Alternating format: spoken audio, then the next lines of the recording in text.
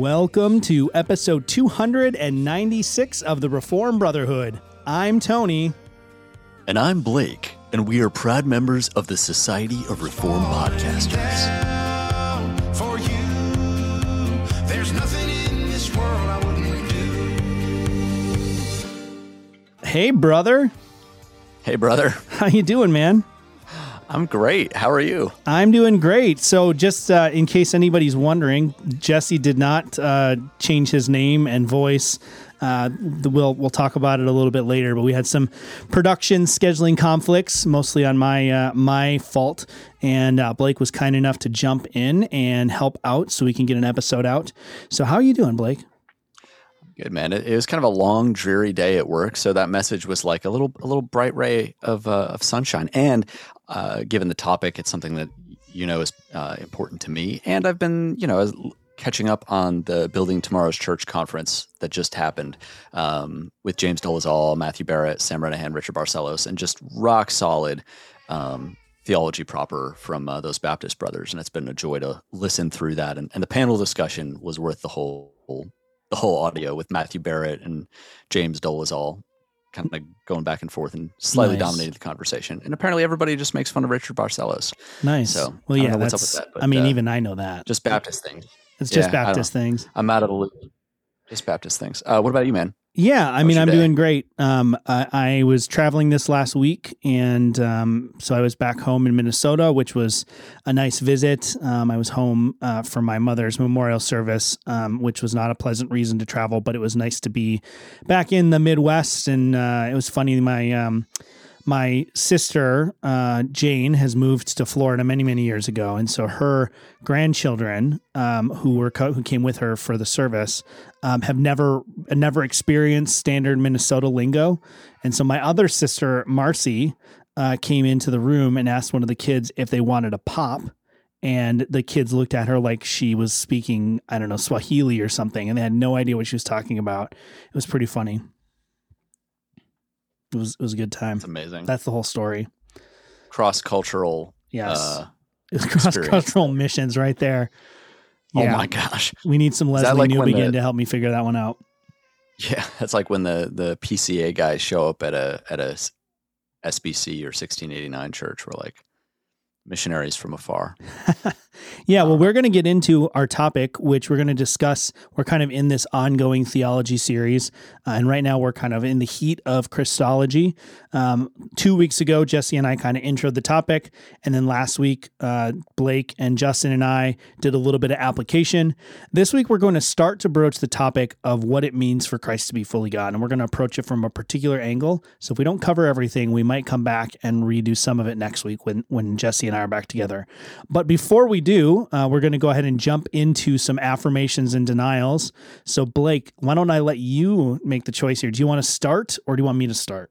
I'll start. I'll take the lead here. All right. And you're going affirmations first or denials first? I'm going to start in the negation. Nice. Point of order. Negativa. Yeah.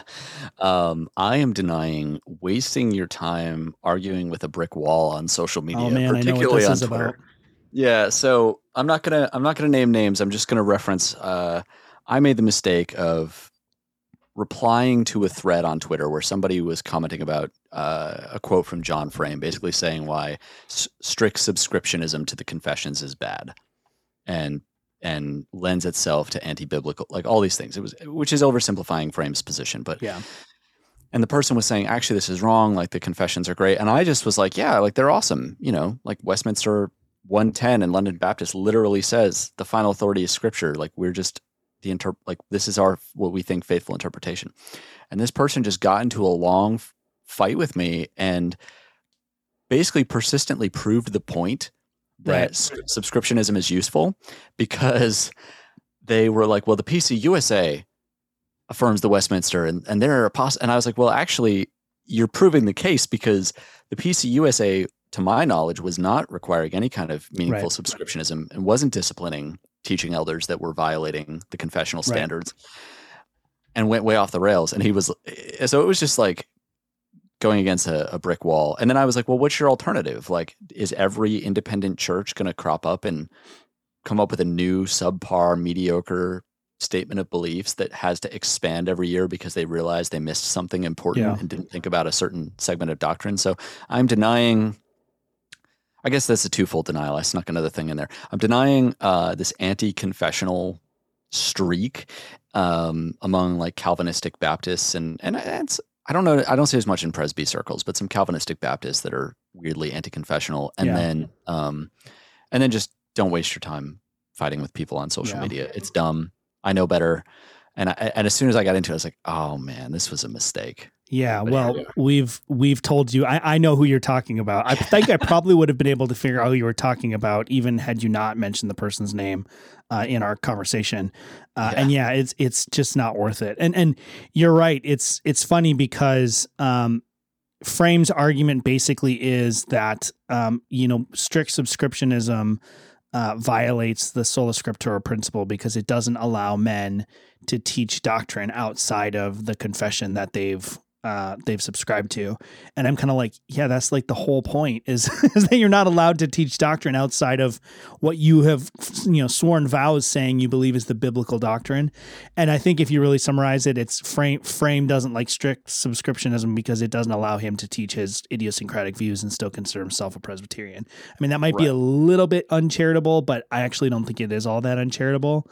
Because there's a number of points where he just flat out contradicts the confessional positions and basically then just says, well, yeah, but like I'm not in a strict subscription denomination. My ordination wasn't under strict subscription.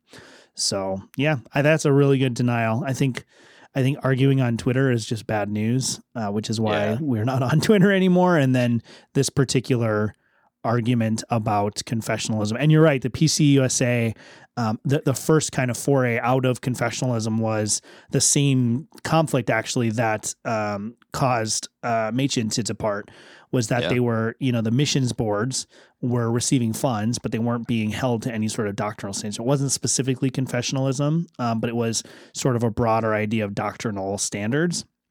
And so that was kind of the first indication. And I think that when the PCA, ironically, given to the current circumstances, when the PCA left and branched off into their own thing, I think that was actually specifically around strict subscriptionism and good faith subscriptionism. Not that they were never a strict subscriptionist denomination, but this was before good faith subscription, which is what they have right now, was kind of baked into their constitution.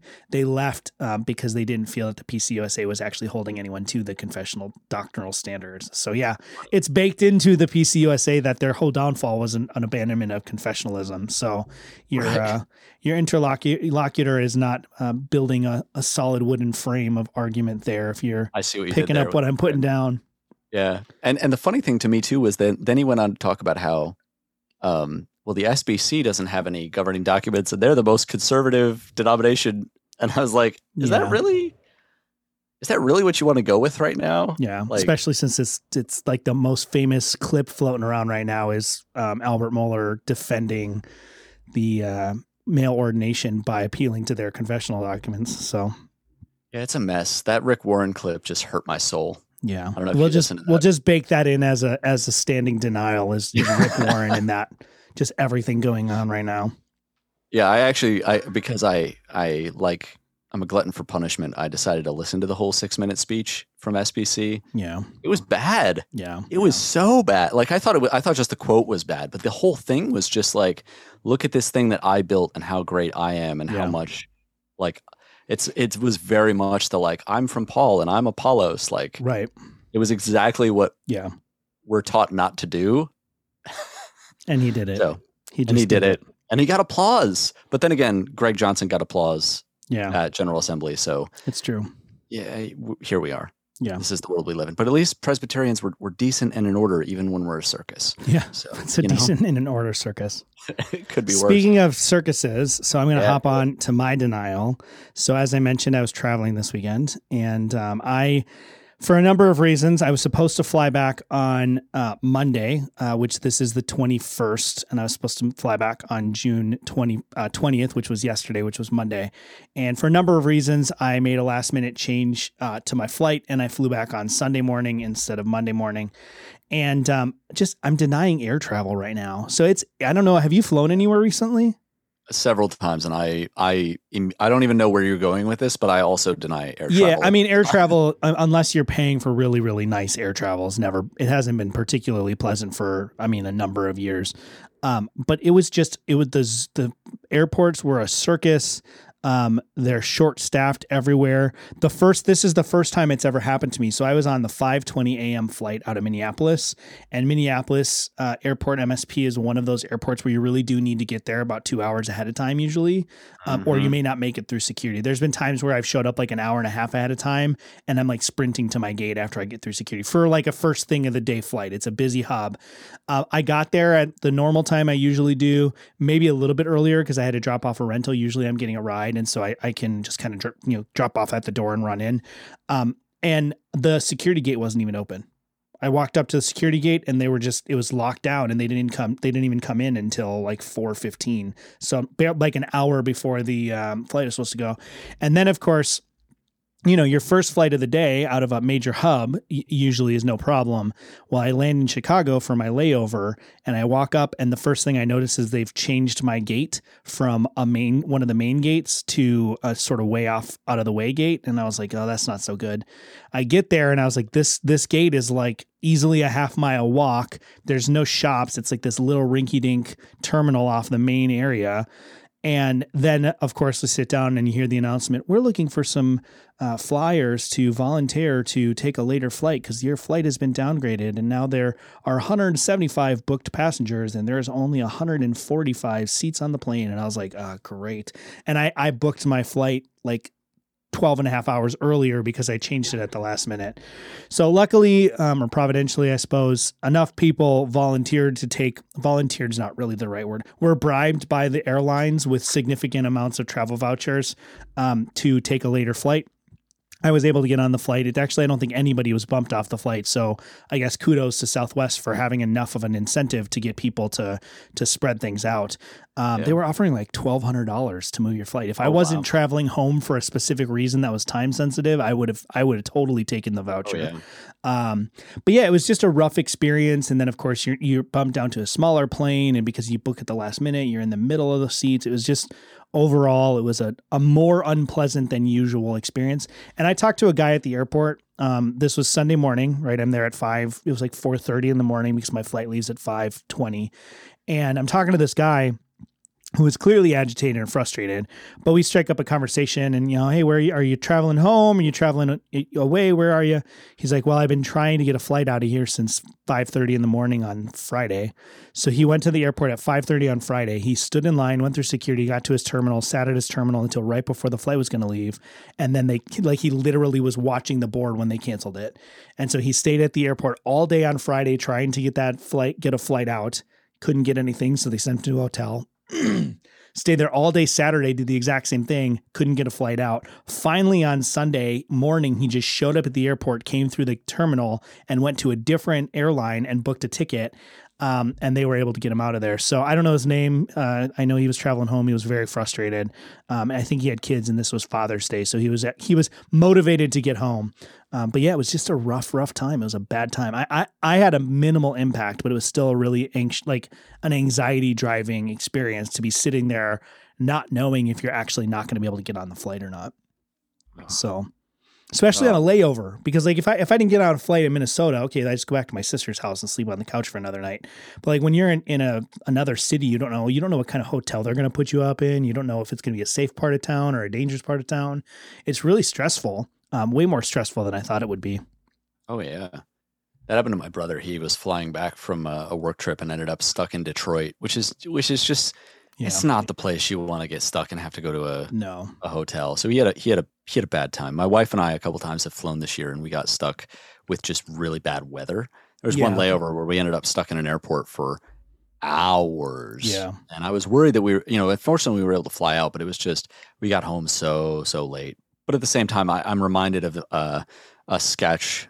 I think it's Louis C.K. before he got in trouble for being kind of gross. But he said, okay, everyone always complains about their air travel. And it was just kind of a funny flip. It's like, And then did you fly through the air like a bird? Yeah. Did you experience the miracle of human flight? And I was like, yeah, I did, even though Yeah, I that's complained true. the whole That's time true. because that's what we do, because we're human beings and we like to complain about things. Yeah. Why you got to get all serious and spiritual and sanctified on me? Just let By me have my quoting, thing. a very unsanctified comedian. Yeah, there you go. Well, what are you? Let's move on to affirmations. What are you affirming tonight, Mr. Blake? I am, so keeping in the same vein, I'm affirming this absolutely gorgeous Crossway publication, because Crossway is like, yeah, we can make money by publishing all these different versions of things. It's a reader's edition of the Creeds, Confessions, and Catechisms, edited by Chad Van Dixhorn. And it's just, if you have any of the readers' Bibles from them, it's just absolutely stunning. So this is Canons of Dort, but for you guys on those that can see the stream, it's just really pretty to look at. It feels nice. It's a nice hardcover book. Yeah. And it's like, you know what? These are things, and the reason that I'm affirming that is not necessarily a plug for Crossway or anything particular, but it's a way to read the Creeds and Confessions that feels more contemplative than just. Yeah. I love Reformed Standards, and I use it every week when Justin and I podcast. I have it up now. I have it on my phone. I have like Bibles with the confessions in the back. I have little pocket confessions, but none of those items are really great to just sit down and read through. And for me, this is fantastic resource. And my wife and I have been going through the Westminster Confession of Faith. And so it'll be fun to go through with this just nicer reader's edition. It's an easier font on the eyes. It still has the proof text and everything, so you can get into it. But I'm a huge fan. And again, to my denial, Creeds and Confessions are important. And kind of where I left that thread was, if we're going to reject it, we should have a very good reason for why we're leaving the tradition and why we're departing from these pretty broad ecumenical type statements, even in our Reformed, especially where like the 1689, the three forms of unity, and the Westminster are in agreement, which is most of their doctrine. Yeah. We should have a pretty good provisional reason for why we're saying, yeah, I think they're wrong on this, and I'm going to deviate on, whatever, chapter 28 or whatever it might be. So for sure. So yeah, if you've never read them, like, go first of all read the Creeds, and then read our Reformed Confessions and Catechisms. So there's my annual plug for that. That's a good one. Yeah, this is a handsome looking book, and it is very similar to the Creeds and Confessions that they've included in the back part of the Creeds and Confessions Bible that they published. Looks like it's a little bit expanded, and the formatting is a little bit different. But I think you're right. Sometimes we read. This happens with the Bible too. So I don't have a reader's edition per se, but I don't actually really like Bibles that have a lot of sort of critical apparatus attached to them. I don't typically use a study Bible. And I find it's because it's so hard to read the scripture and not get distracted, might not be the right word, but diverted by the other things that are available. Actually, this isn't going to be a Logos bit, but one of the things I love about Logos is you can turn off the non-biblical text, and there's various levels that you can do. So you can just turn off, like, this is one of my biggest pet peeves, like red letter Bibles. I just hate red letter Bibles. You can turn off that feature so you don't have that, or you can turn off the footnotes. You can turn off subject headings. You can turn off chapter headings. You can turn off verse numbers. You can turn off everything except the actual biblical text itself. So when I want to just sit down and read the scripture and not necessarily study it from like an academic perspective or prepare for a sermon or prepare for the podcast, what I'll do is I'll just turn that off, and then you just have a nice clean text to read, and you can just read it as for what it is, for a book, for a text without a lot of that extra chatter. So it's good and with the Confessions, it's the same thing. It's good to not have all that extra critical apparatus, because that's actually one of the things I don't think people realize, is that the proof texts that you're getting, depending on where you're going, aren't necessarily the proof texts that the divines included when they wrote the confession in the case of Westminster, or the proof text that the OPC uses, or the PCA, which those are the same by and large as what the originals were. But those proof texts are not actually part of the confession themselves in most cases. They're not considered constitutional or binding. So having the proof text is handy, but being able to sort of read it in a way those proof texts don't intrude themselves into your reading, I think is really good. Yeah. And just to plug on that, so I was 100% that hipster that saw the Bibliotheca Reader's Bible Oh, I back have when it. I was in college. Oh yeah, dude, I love it. And I like the translation. I like the form of it. And then when Crossway came out with their ESV readers, I got that too because I'm a nerd.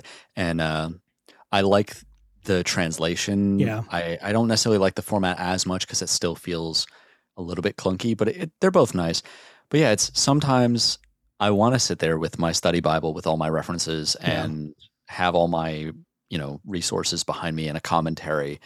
And other times I just want to sit down and read. And I found, especially reading the letters of Paul and reading the Old Testament narratives, the Reader's Bible format comes alive to me because when I don't have chapters and verses in the way, I just get swept up into what's happening, just like I do with a novel. And I find connections at a more macro level that I didn't necessarily catch when everything's divided in chapters and verses. The letters usually read in one go, and then the narrative, it's easier to just like keep flowing with it and it doesn't feel so truncated. And yeah, chapters and verses are extraordinarily useful. If we didn't have them, it would be a real pain to try to communicate the Bible to anybody else.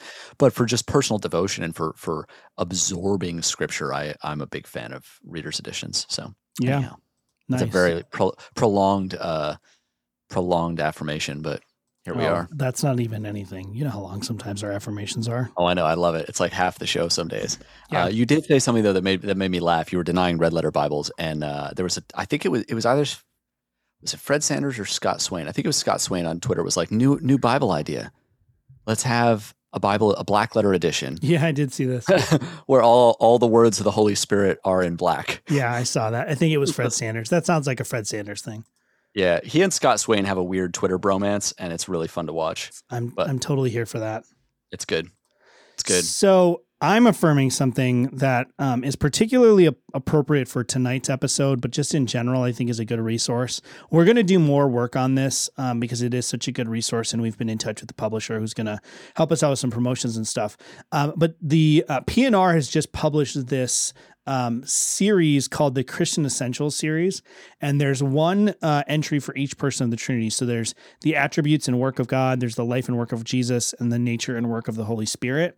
And they're relatively straightforward. They're easier reads than what you might get with other kind of doctrinal treatments of what I'm normally calling like the metaphysics of the Trinity or something like that.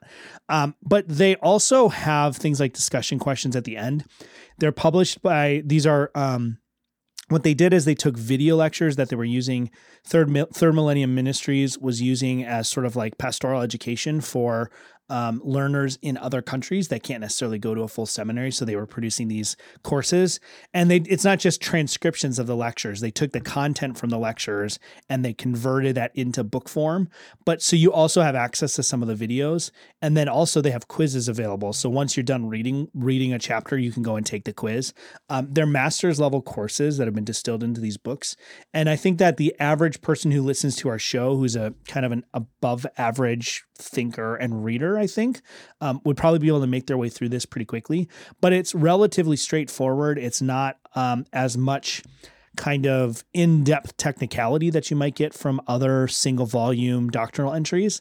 But I think it's just a really strong basic foundation for these three doctrines. So the one specifically for life and work of Jesus is written by Ra McLaughlin. When I first read it, I thought it was R.A. I assumed it was like initials, but it's Ra is his first name, and Christopher Cottle. I don't know who either of those people are, but the book itself is actually quite good. And like I said, it's clear, it's accessible. They're relatively inexpensive because I believe they come in mostly in paperback, but you can get them electronically as well. And then again, they have these videos and they have review questions. And then they also have these quizzes that you can use to sort of like check your knowledge. So check it out. You can get them directly from PNR. Otherwise, you can purchase them anywhere books are sold.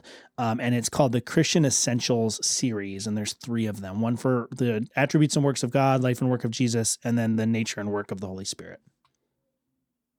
That's awesome. I love it. That reminds me of those, I'm looking. It's also Crossway, the short studies in systematic theology. Yeah. That's got Trinity, attributes of God, deity of Christ, and those are really small books, but they're so accessible and so easy to get into, even easier than all the stuff from Matthew Barrett, which I think it's like that right balance of technical and a little bit dense, but explained in a way where you don't have to come to the table with a lot of theological knowledge, which is kind of how Barrett talks too. When I interviewed him and then listening to Building Tomorrow's Church, as opposed to James Dolezal, who talks exactly the way he writes and is, if anything, more dense in his lecturing than he is in the books. Yeah, but it's great. It's a joy.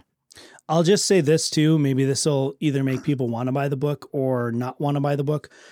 And first of all, the whole set's available for $37, which is a really good price for a kind of a 3-part set like this. The author of the Attributes and Work of God is Richard Pratt Jr. Have you ever seen a picture of Richard Pratt Jr.?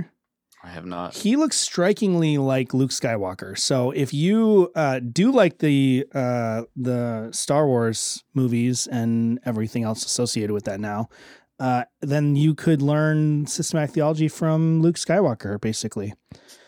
So if you don't, then forget everything I said and just buy the book, because I don't think the book has a picture of the author, and it's not actually written by Luke Skywalker, or Mark Hamill even. Yeah. That's making me now I have to do at least one little sound effect in here. This is the way. This is the way. Yes. I was going to say, we need to get like a sound clip of I was going to go to Tashi Station and buy the power converters. Like father, like son. I was commenting on someone because I've been watching the Kenobi series on Disney Plus. Yeah. Don't at me. And, it's like Hayden Christensen got so much crap for his performance as Anakin Skywalker, but he was supposed to be a whiny, petulant teenager, and he did a great job at that role as someone who is cocky and powerful and unbelievably obnoxious. And you just like with Obi-Wan the whole time, like, kid, will you just sit still and shut up?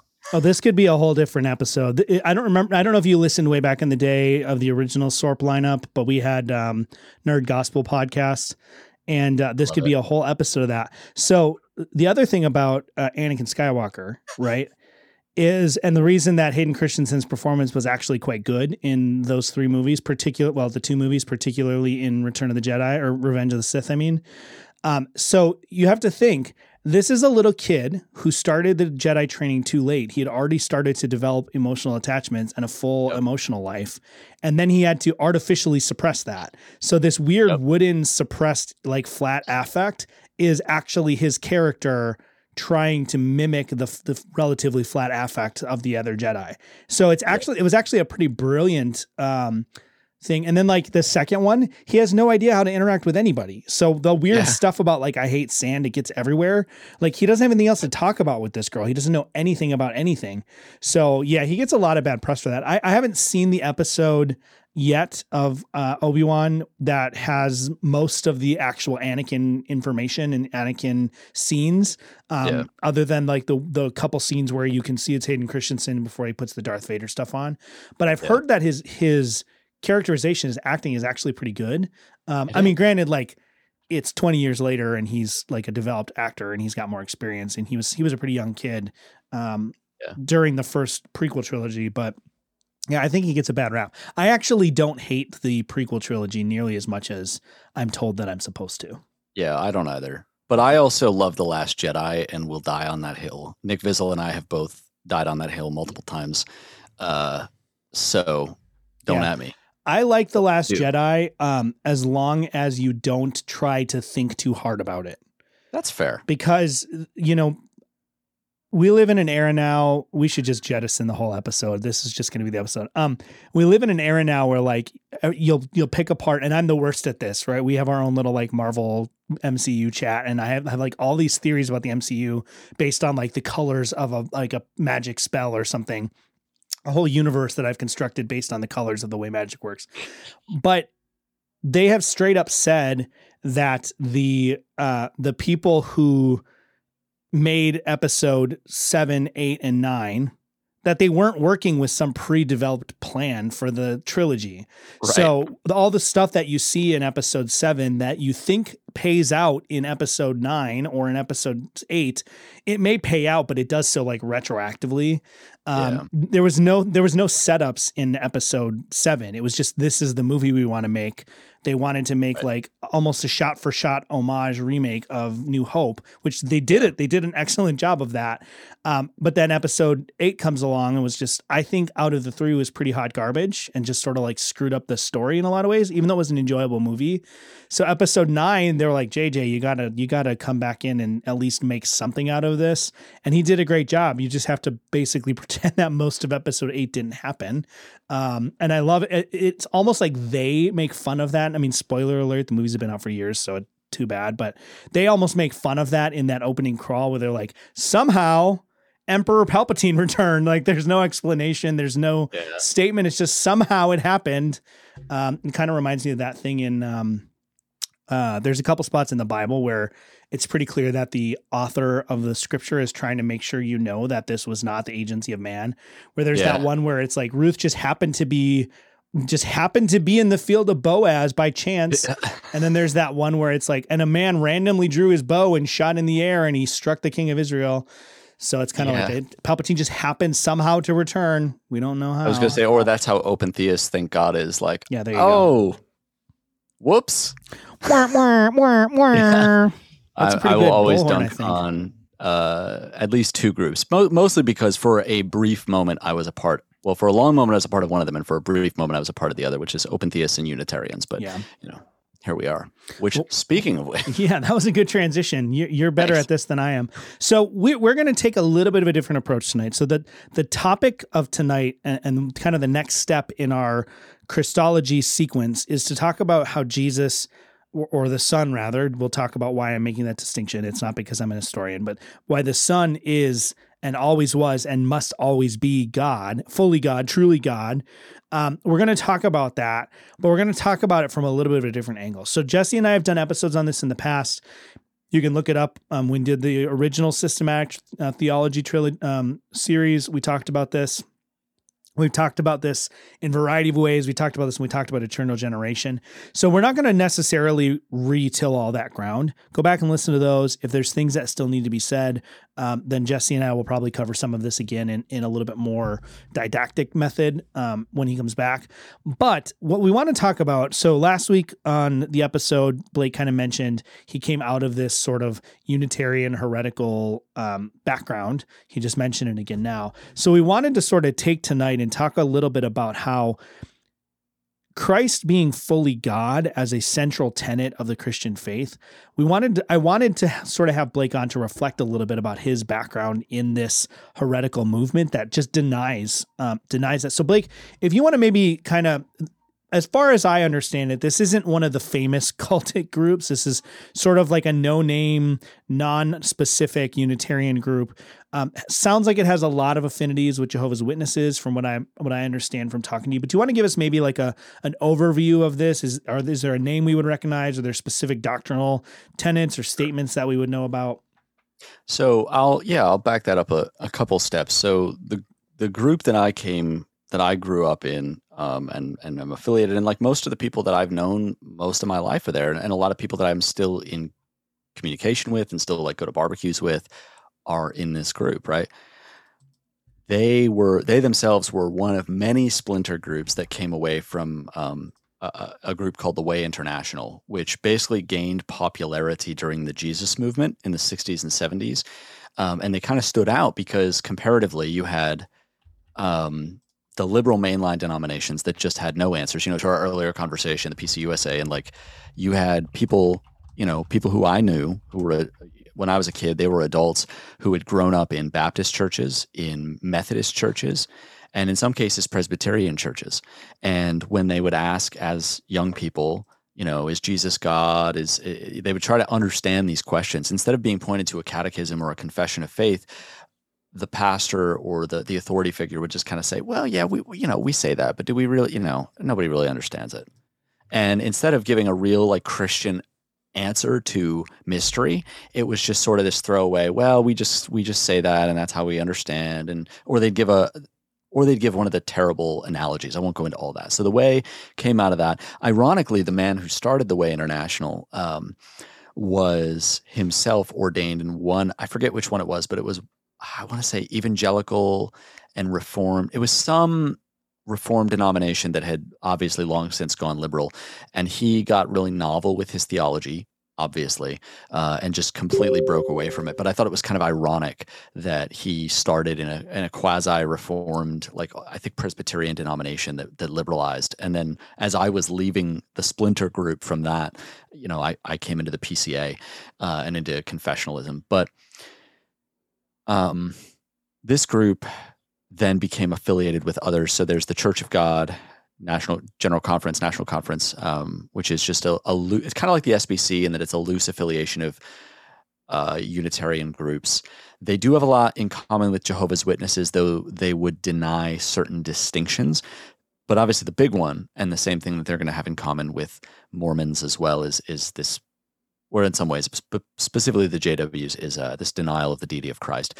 And so these groups, there's a whole bunch of them around. There was another splinter from the Way. And so there's this kind of like weird attempt to reunify, but everybody went different ways. Some went very antinomian, some went very legalistic. Right. Some went very theological and heady and exclusionary, and others went very free grace, cheap grace, like, we don't need theology. We just need to love each other and love Jesus. Yeah. So they kind of went, which we see in Christian circles too, and so they're trying to pull all this together, but they don't really have anything in common except what they reject, which is Trinitarianism. So you end up with a lot of weird things. So like this is their affirmation, which I would have affirmed, growing up from UCA. And then I'll read the Statement of Faith on Christ, specifically from the group that I was a part of. But Unitarian Christian Alliance says, we believe and proclaim, in accordance with Scripture, that only the Father of Jesus is the one true God.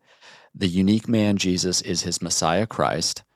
God the Father sent Jesus, gave him his message, empowered him, and endorsed him with deeds of power, wonders, signs that God did through him. Jesus obeyed God, laying down his life so that we can have the hope of resurrection to eternal life. God raised Jesus from the dead and exalted him to his right hand, making Jesus the Lord under the one God. Now, what's funny to me about that is such a broad statement that I'm pretty sure the Jehovah's Witnesses could affirm it, along with the people I grew up with, along with all these groups that have, like, some of them have a more progressive covenantal bent.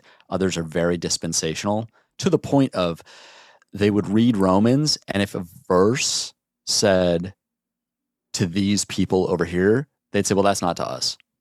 Like, the Gospels weren't for us. Revelation isn't for us. It's only the epistles and only the sections of the epistles that aren't. Yeah. So it was just weird. And then this was the statement that I basically would have affirmed for a lot of my life. So this is talking about Statement of Beliefs from where I grew up. And it says, Jesus of Nazareth is the promised seed of Genesis 3:15. He is the man that all the prophets foretold regarding. He is that prophet Moses declared would come. So far we're good. Like, I'm in agreement so far, but we're missing something very important, and we're going to see that they're rejecting it. He is the descendant of David, the son of God. Jesus the Christ was anointed to be the high priest and king. He died on the cross as the sacrifice for our sins. God raised him from the dead and set him at his own right hand in the heavenlies. He will remain there until he returns as king, who will sit on the earthly throne of his Father God and rule the world on God's behalf. That's a little weird. Yeah. The resurrection of Jesus is the undeniable proof that he is the Son of God.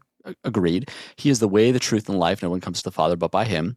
Agreed. He is the Son of God, not God the Son. And so what is happening here is going beyond Arianism, because Arius, to my understanding, still believed the Son was divine, but like a subordinate divinity, right?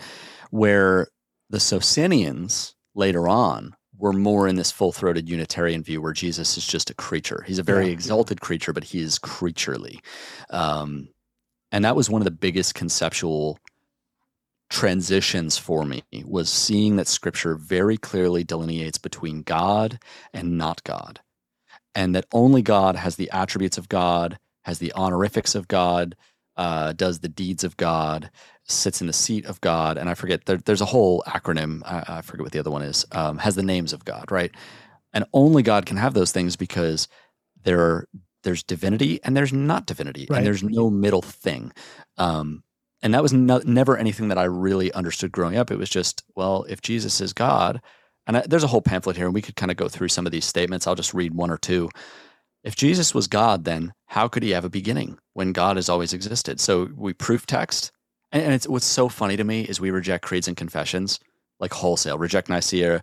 Or like Apostles' Creed, we're cool with that, but we reject Nicaea, Chalcedon, Athanasian Creed, any kind of confessional statement, and then we go and make a really bad one.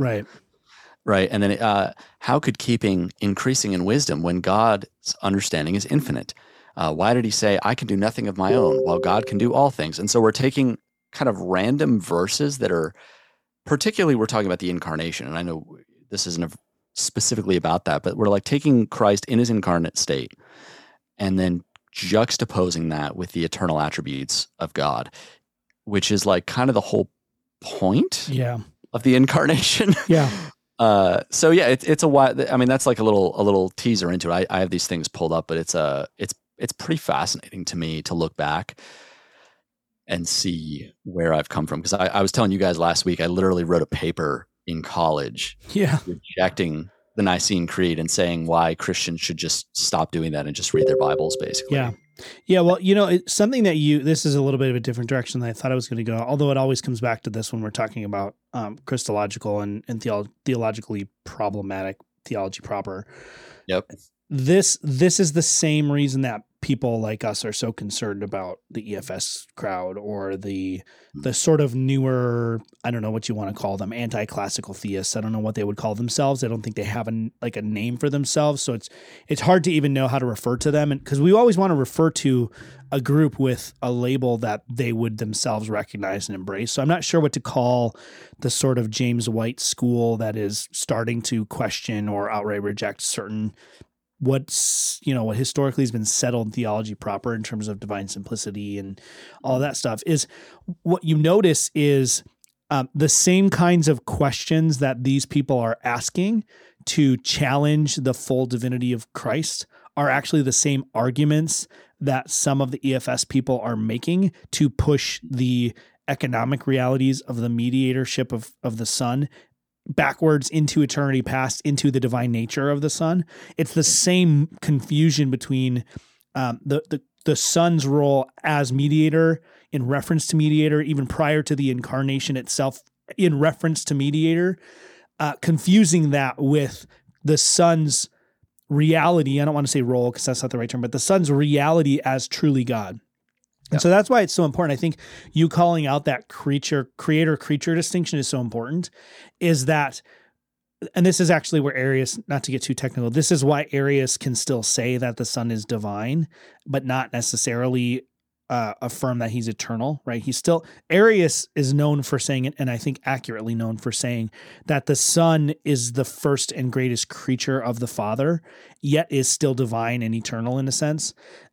The reason he can do that is because he's operating on this sort of like unchristianized Platonism that has this scale of being, right? And so the scale of being is a gradation. It's not a binary distinction like Christians affirm between creature and creator. It's a scale of being. And so if the Son is high enough up on the scale of being in Arius's view that even though he's a creature and even though he had a beginning, because that beginning was prior to the creation of time, he can still be said to be eternal and divine, just not in the same sense or the same way that the Father is. It's not until you get the Socinians, as you kind of rightly pointed out, and sort of this more Aristotelian category, which denies that scale of being in a way, that you have this firm statement that the Son isn't divine at all. There's not really all that many people in the history of the church prior to that point that would straight up say the Son is not divine in any sense. Even like the Ebionites would say he was adopted and became divine. So I think that what you're pointing out is really important, that this confusion between the creature and creator distinction that happens, it also ends up, not only is that problematic if we start to divinize regular like creatures, but it's problematic if you don't maintain that distinction when talking about the difference between the Son's divine nature and the Son's human nature, right? In one sense, we would say the Son is eternal, divine, uncreated, infinite, all of the things that God is. But in another sense, in reference to his humanity, we would say he's a created creature, right? The Son is a creature in reference to his humanity because his humanity is a created human nature, a concrete, actual created human nature. So if you have this confusion where you're not properly preserving that, you either end up in this sort of weird theology in these cultic senses where the Son isn't fully or truly God, because he is a creature. So the divine reality and the creator reality that is united in Christ can't be united because there's no understanding of the incarnation itself, the hypostatic union. Or you end up where EFS does, or I think we talked about it last week, some of this weird stuff that's going on with James White and this kenosis stuff. You end up there where now all of a sudden you're blending creature creator categories because you're now communicating attributes across not only to the hypostasis, but to the divine nature or the human nature respectively. So I think this is a really important kind of conversation, even though it's doesn't necessarily seem related to the fact that the how we talk about the Son is truly God. One of the main problems we run into, and we're running into actively, is that we are losing sight in the incarnation of what it means for Christ to be truly God. And so a la kenosis or James Whiteism, whatever you want to call it, the Son's divine attributes start to be compromised, right? A la EFS, the Son's divine status as fully truly God, not subject to any sort of subordination or submission, starts to become compromised. And so we have to land that, we have to understand that for Christ to be truly God, that has to mean immutability. It has to mean infinity. It has to mean eternality. It has to mean all of the things that it means for the Father and the Spirit, not just as a separate entity that is also those things, but as the very same eternality, the very same infiniteness, whatever it might be. And the other thing, just maybe before we sort of move on a little bit, and then I think probably start to wrap things up a little bit, this also calls out something that I think is really important. And this is going to sound a little bit, maybe a little bit dicey, but just bear with me. The Apostles' Creed is not a particularly specific or narrow doctrinal statement. So there's not a lot in the Apostles' Creed that a Jehovah's Witness could not honestly affirm, right? Or members of this heretical cultic group that you used to be a part of, or other similar groups. There's not a lot. There's not a lot in there that they couldn't, and this is the key, couldn't honestly affirm. Right. There's a lot of cults and sub-Orthodox groups that will say either out of ignorance or deceptively that they affirm this or that or the other thing, right? James White says he affirms divine simplicity. It's been handily demonstrated that what he's teaching is not in accord with any concept of divine simplicity that anyone in the Reformed tradition prior to maybe 50 or 60 years ago would have recognized as divine simplicity, right? So there's people that either because they're ignorant or they're incorrect, or sometimes they're straight out being deceptive. I'm not saying one way or another which one James White is, except I don't think he's being deceptive. I think he's honestly approaching this. I just think he's wrong. That's not the case with the Apostles' Creed. The Apostles' Creed is broad enough that some heretical groups could affirm it. And this is why actually the Eastern Church, the Eastern Orthodox Church, or more accurately, the Eastern Catholic Church from the early patristic era, the Apostles' Creed was never formally adopted by the East. It was never formally adopted by the East as an actual ecumenical confession. The only actual full ecumenical confession that was ever adopted by the church was the Nicene Creed, and then the amendment or the expansion in the Chalcedonian definition. That's it.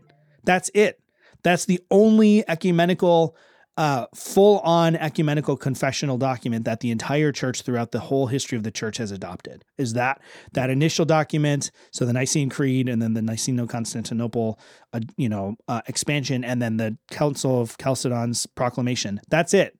So when we're talking about what the church actually confesses, we're actually talking about those documents. We're not necessarily talking about the Apostles' Creed. We're not necessarily talking about the Athanasian Creed, although those are both very useful tools for doctrinal edification. We're not even talking about the Reformed confessions, because those are not universally adopted, right? The Lutherans don't hold them. The Arminians don't hold them. The Catholics don't hold them. The Eastern Orthodox don't hold them. But we're not talking about even something as niche as the Westminster Confession or the Three Forms of Unity, right? Which relatively speaking are adopted by a fairly small portion of the church. We're talking about core essential doctrines that have been universally affirmed by the whole church for over almost 1700 years now. Right. That's what we're running into with people who are sort of renegotiating some of these things in these ways that actually the logic of why and how they're renegotiating some of these things is strikingly similar to the logic you described that led this group to sort of renegotiate these doctrines. Yeah. Well, and it's interesting.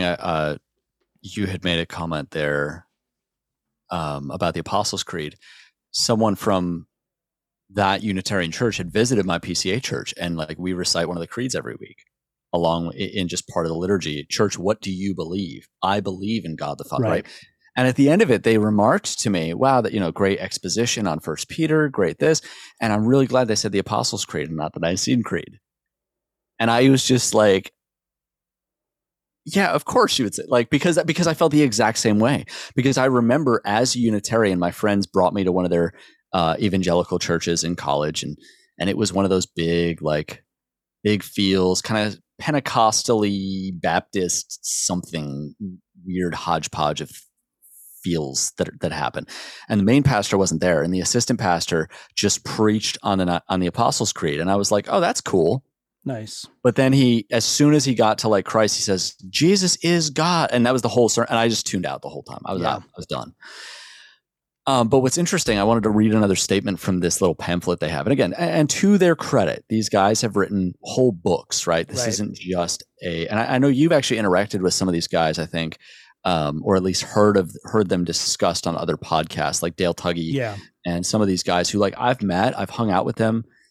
I've had coffee with them and talked to them. Like, they're nice guys and I enjoy talking to them. And I think they're smart. I think they are willfully rejecting these things. And then there's other people that are not necessarily willfully rejecting it. They're just in the flow. Right.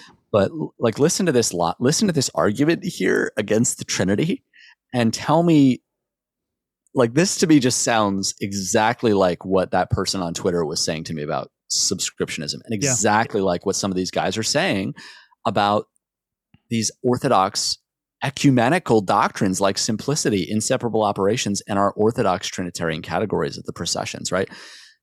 Quote, Jesus' own words do not seem to support the belief of most churches, unquote. Now, just, they've done their little pamphlet. They've done their, how could he be tempted by the devil when God cannot be tempted? Right. Studying Matthew 4:1 and James 1:3, and on the surface, this is how I would pester my friends in college who were reading Wayne Grudem's Systematic.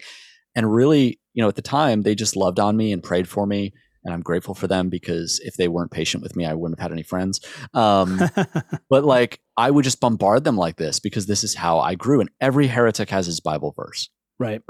Every person that denies these essential core doctrines has a Bible verse that they can point to. They're not doing it flippantly in most cases. But listen to this quote, right? Jesus does not seem to support this belief. Quote, we must allow Scripture to be our only source for truth, unquote, which is literally every confessional statement in the Reformed tradition has that line. Yeah. That Scripture is the final authority, but it's not. Now, this is what's interesting. Our only source for truth. What we don't say in the Reformed confessions is solo scriptura, or Scripture divorced from the church in our reading. And then they go on to say in this document, quote, Jesus never said he was God, which is also not accurate if you read the New Testament closely, but or the second member of the Trinity. But if Jesus is not God, how can you be saved? And then they go on and say, Jesus, it's belief in Jesus as the Son of God, not God the Son. In fact, Jesus prayed to the Father and he said, this is eternal life, that they may know you, the only true God, and Jesus Christ, whom you've saved. Yeah. Or whom you've sent. And it's fascinating to me. And I think this is why I got myself into that Twitter spat, was because I'm seeing in Orthodox, and to be fair, these are Orthodox people. They're not people that are denying the Trinity. They're not denying, essential doctrines, but they are starting down the slope of these arguments, and that the logic of their argumentation is the same that I used as a Unitarian to argue against the Trinity. Right. Oh yeah, for sure. Same argument.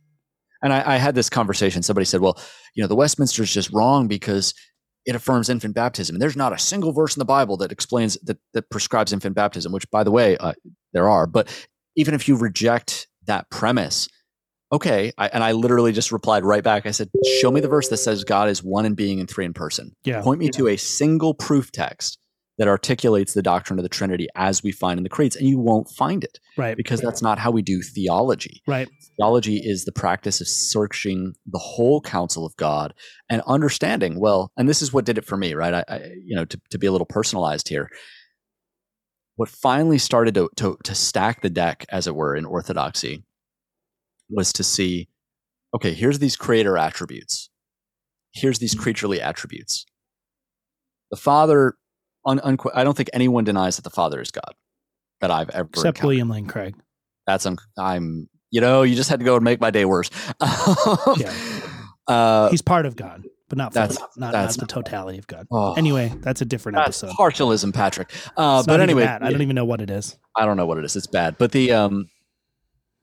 but these groups deny the deity of the Son and the Spirit. They even deny the personhood of the Spirit, Right. but that's another discussion. But what I started to have to confront was, okay, so God is creator. And I was reading Bavinck's Wonderful Works of God, which was honestly like really formative for me in this discussion and in this journey, because he just demolishes everything else. He shows that the problems on both extremes, either tritheism or modalism. Yeah. And he's like, both have to be rejected because there's this stark creator-creature distinction. And is Christ creator or creature? Is the Son, more specifically, creator or creature? And he's given specifically, we'll just focus on creation. He's the creator. And the Father's the creator. And the Holy Spirit is the creator. So what do I do with that? And yet they're distinct. They're clearly not just one person or one hypostasis, if we want to get a little more technical, just manifesting in different ways. They're clearly interaction. There's interaction. There's personal distinction. And Matthew Barrett does a beautiful job of this in Simply Trinity, locating that not in some kind of roles or hierarchy, but in the processions. Right. And it's like our Orthodox doctrine of the Trinity has all of these things baked in, but I had to reconcile that. And, these pithy little statements and the longer argumentation that I had as a Unitarian could not hold up against Christ's creatorhood. And if he's creator, then he's God. And if he's God, and I believe there's only one God, which my commitment to monotheism is absolute.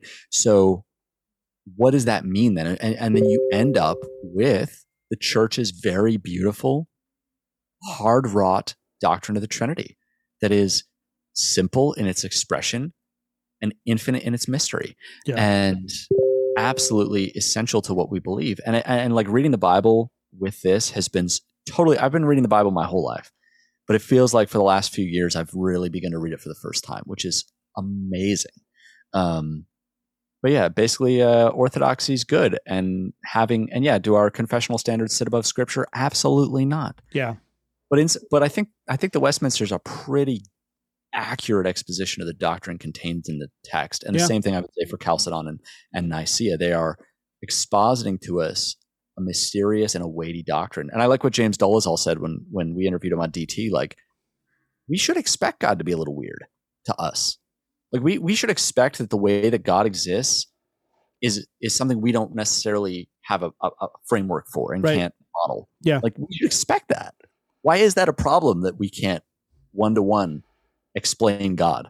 Isn't that kind of the point? Yeah. I mean, there's all sorts, that's a whole different episode, but for sure. I think one of the things to sort of maybe bring this all back around as we wrap up, the particular person you were interacting with online is someone that I also have interacted with online pretty extensively. I think mostly when I was in the Reform Pub, that's where I was butting heads with him, but not exclusively. And one of the striking statements that I remember him saying one time, we were talking about EFS, and he said something like, "Well, Wayne Grudem is the finest systematic theologian of our day." Stop it. And I don't want to just bash on Wayne Grudem. He clearly loves Jesus. He is an excellent Greek scholar. He's very good at what he's trained to do.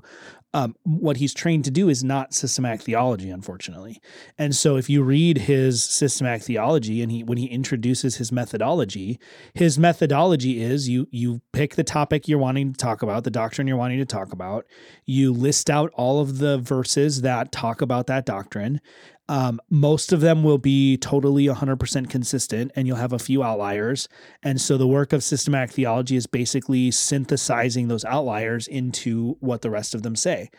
And that's not entirely wrong. I mean, there's an element of systematic theology where, like, for the most part, the Bible is pretty straightforward. I mean, it's not as though you're taking 100 verses that all say something radically different and trying to mesh them all together into some sort of like bouillabaisse of theology.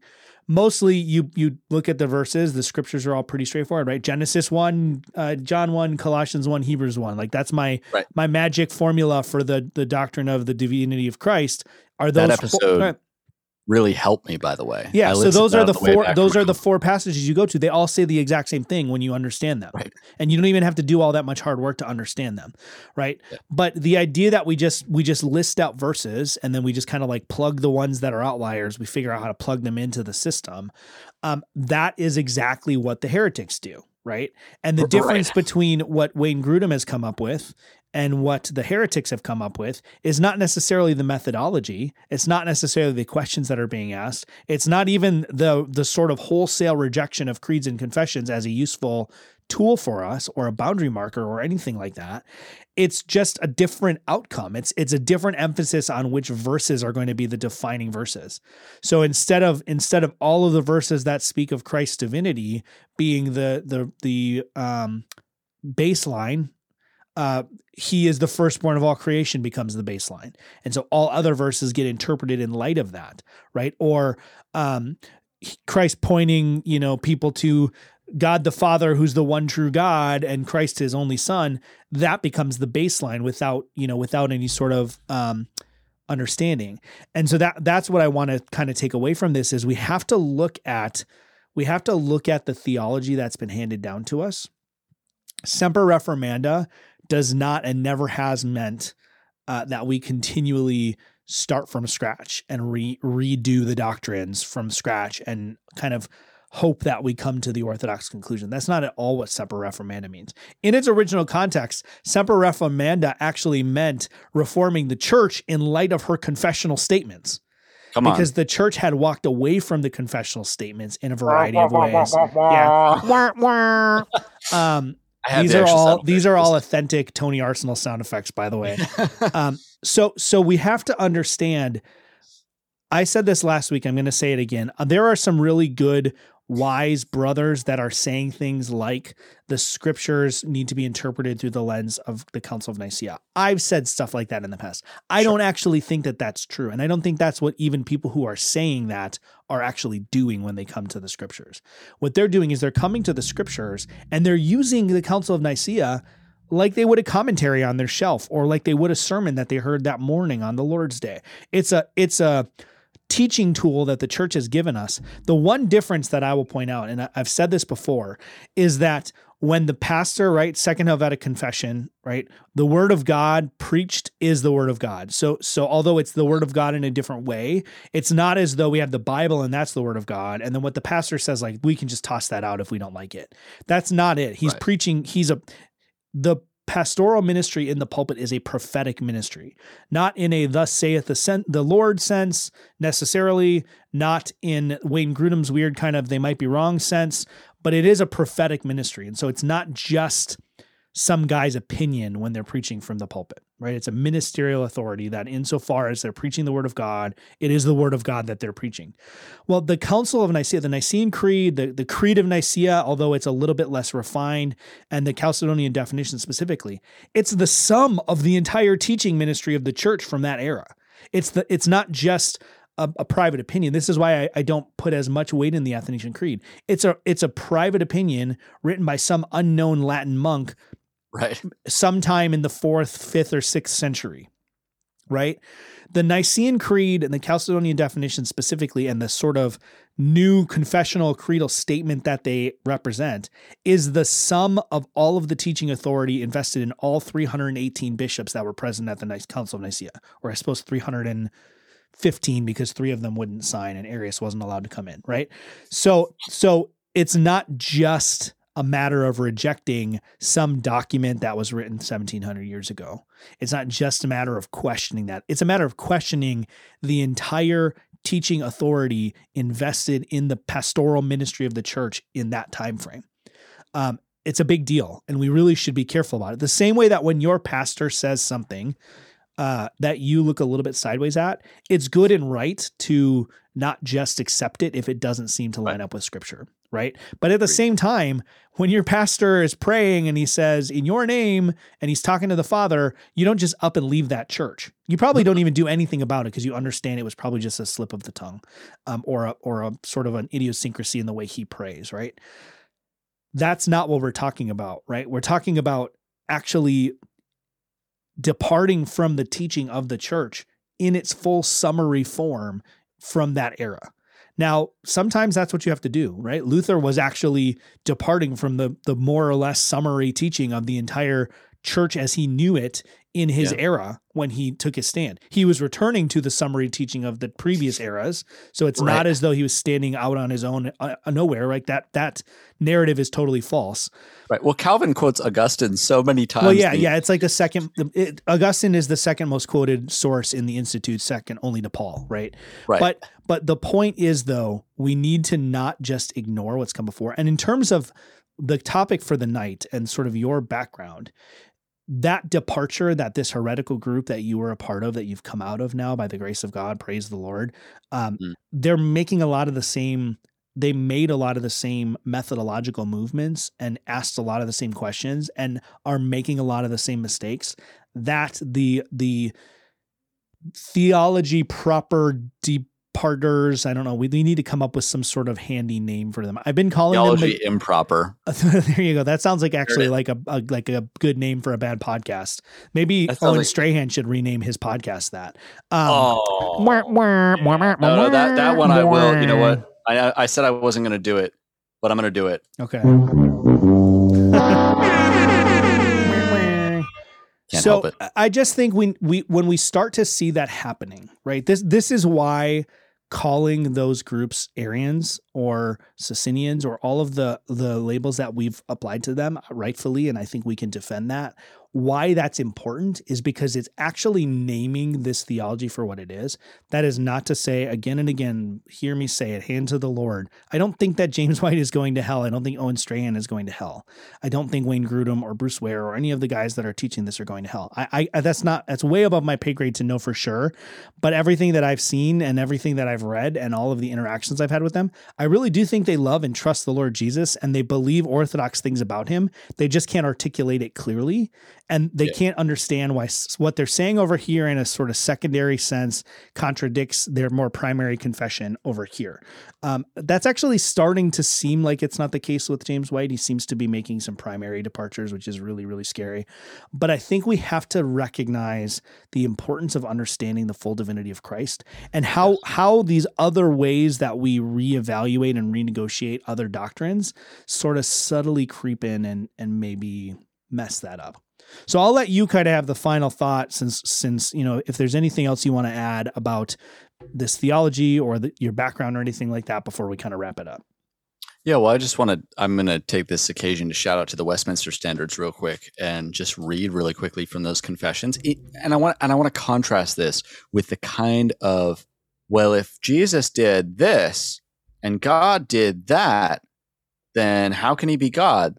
The kind of stuff that I used to do all the time. That sounds very biblical on the surface. Now contrast that with the Westminster Confession and the Larger Catechism. This is chapter 8 of Christ the Mediator, article 2. And then I'll read the Larger Catechism and then kind of conclude some thoughts here. The Son of God, the second person in the Trinity, being very and eternally God of one substance and equal with the Father, did, when the fullness of time was come, take upon him man's nature, with all the essential properties and common infirmities thereof, yet without sin, unquote. I just want to pause that real quick and say, Jesus got like splinters in his hand. Like he experienced what it is to be fully human. Yeah. It's not as though he just sort of coasted through. I think you guys talked about this a week ago or recently. Like he's not Superman. Right. Like we're talking about a full, true human nature with all of our infirmity. He got sick. He got the flu problem. I don't know if it would have been the flu back then, but like he experienced the physical exhaustion. We see that clearly in the scripture. And I think the rest, just by nature of his existence as fully man, it's not hard to understand that, but without sin. Then carrying on, being conceived by the power of the Holy Ghost in the womb of the Virgin Mary, made of her substance, so that the two whole, perfect, and distinct natures, the Godhead and the manhood, were inseparably joined together in the one person, without conversion, composition, or confusion, which very heavily echoes Chalcedon, right? Yeah.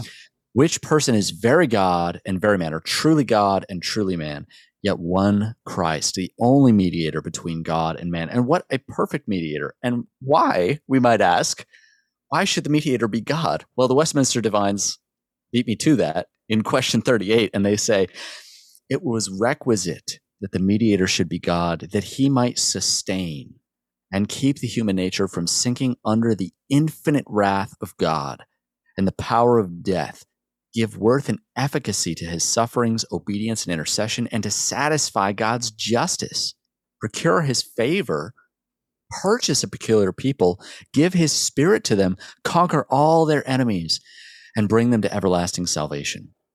I'll plug DT briefly here and reference an episode we had with Sam Renahan last year on impassibility. And Sam said, look, if the divine nature could suffer, then the incarnation was pointless. There's no need for the incarnation if divinity can suffer. And precisely because God cannot suffer, there had to be this hypostatic union. And again, it's not that the Father and Son don't become, or the Father and Spirit don't become incarnate. It's only the hypostasis or the person of the Son that is the terminus, right, with the human nature is united to that hypostasis. Full deity, right? Paul says it. In him, the fullness of God was pleased to dwell. Right. And I'm moved to worship by these words, right? But this one who we worship, and again, the confession, I think, helps us there in 8:2. He's one person. Yeah. We're not talking about an Nestorian Christ where there's a divine Christ and a human Christ. One glorious person that is the union of the eternal Son of God, fully God, and a perfect, full human nature with all our infirmities except sin. Right. And man, it just gives me chills to think about. And nothing I ever sang or believed or held as a Unitarian came close to that in the sheer mystery, in the glory of it, and in my assurance that this Savior will see me through. Because how much more assurance do I have when it is that the second person of the Trinity, this one who is fully God, co-equal, co-eternal, co-essential with the Father and Spirit, became incarnate, identifies with my weakness, suffers in my place, fulfills my covenant breaking with his covenant obedience, and then his covenant obedience is counted to my account. And my debt is paid by his suffering. It is so much more beautiful and so much more expansive than anything. And I know to people who've grown up in the church and have grown up believing this, God bless you. I envy you to some extent. But for me, it's like this is all fresh and incredible to see the glory of Christ, to see the scandal, to quote Matthew Barrett brought this up, the scandal of the incarnation. How scandalous is it that the eternal Son would humiliate himself like this for us, for you and me, for people that hate him? Yeah. That he would humiliate himself to say, I will take upon myself without changing who I am, without any change in my essential nature, but I will take upon myself this fully human and true human nature and bind myself to this in this incarnation forever for the sake of my enemies. For the sake of those who put me on the cross, for those that would have driven the nails themselves if they were there, because they hate me, because the creature hates the creator, and we replace him, right? Romans 1 and 3, we replace him with the created order. Yeah. And he loved those ones enough to endure, to set aside all this. And that's what is getting at in Colossians, right? He didn't set aside divinity. He didn't cease to be God. He set aside all these rights and privileges and glories and suffered and humbled himself in the form of a servant. And it is so beautiful and mysterious and overwhelming. And it makes grace so much more amazing. And it makes me that much more passionate when I see people in our circles, especially, but Orthodox Christians in general, veering into the kind of logic that I used to use to argue against orthodoxy. So basically, Gloria Patri, right? Glory to the Father and to the Son and to the Holy Spirit, world without end. Glory be to our triune God and this inseparable operations of this God that work for our good and our salvation. And ultimately, we get to experience eternity with God. because of the work of Christ and the indwelling of the Spirit and the sending of the Father. And it is so good. And we could go on for hours, but I know we're out of time. We are out of time. I can tell you with certainty that right now you could run through a wall. You just seem totally jacked up and ready to run against a troop or over a wall. I don't know what any of that means. Does. I don't know what any of that means. We need some good Old Testament scholars to fill us in on that. Right. But it's definitely the Kool-Aid man. I'm not going to try. Yeah, I'm not going to try to expand on that because it would result in another hour and a half long episode. A lot of these themes are going to come up, folks, in future episodes. So we'll come back to them in the coming weeks as we talk about what it means for Christ to be truly God. And then as we talk about how it is that these natures are united without confusion and all those things that we talked about during Chalcedonian application last week. So I'm going to wrap things up. Blake, it's been great to have you on. I remember when you first told me, when I first met you, and you were, I think you were still in this other group and were coming out of it. And I know that you have sacrificed things to pursue truth and pursue an Orthodox confession of faith. And so I just want to commend you for that, because I would say that I know how hard that is, but I really don't have any clue. I can understand how difficult that would be. And I think that it's commendable. And I think it's important for us to recognize that these are not neutral doctrines. These are not doctrines that you can take or leave or renegotiate. These are doctrines that people have died for in the past. They're doctrines that people sacrifice all sorts of things now. You ask a Mormon or a Jehovah's Witness who's come to faith in true faith in Christ and has come out of those cults, and they've sacrificed a lot. So I think that's commendable. I think it's a good example for you to set for a lot of us fat, lazy Christians who've just taken our orthodoxy for granted, that these are truths that need to be pursued and sought after. So I'm going to leave it there. But Blake, let's see if we can do this without any prep time here, because we don't use a safety net. Blake, until next time, honor everyone. Love the brotherhood.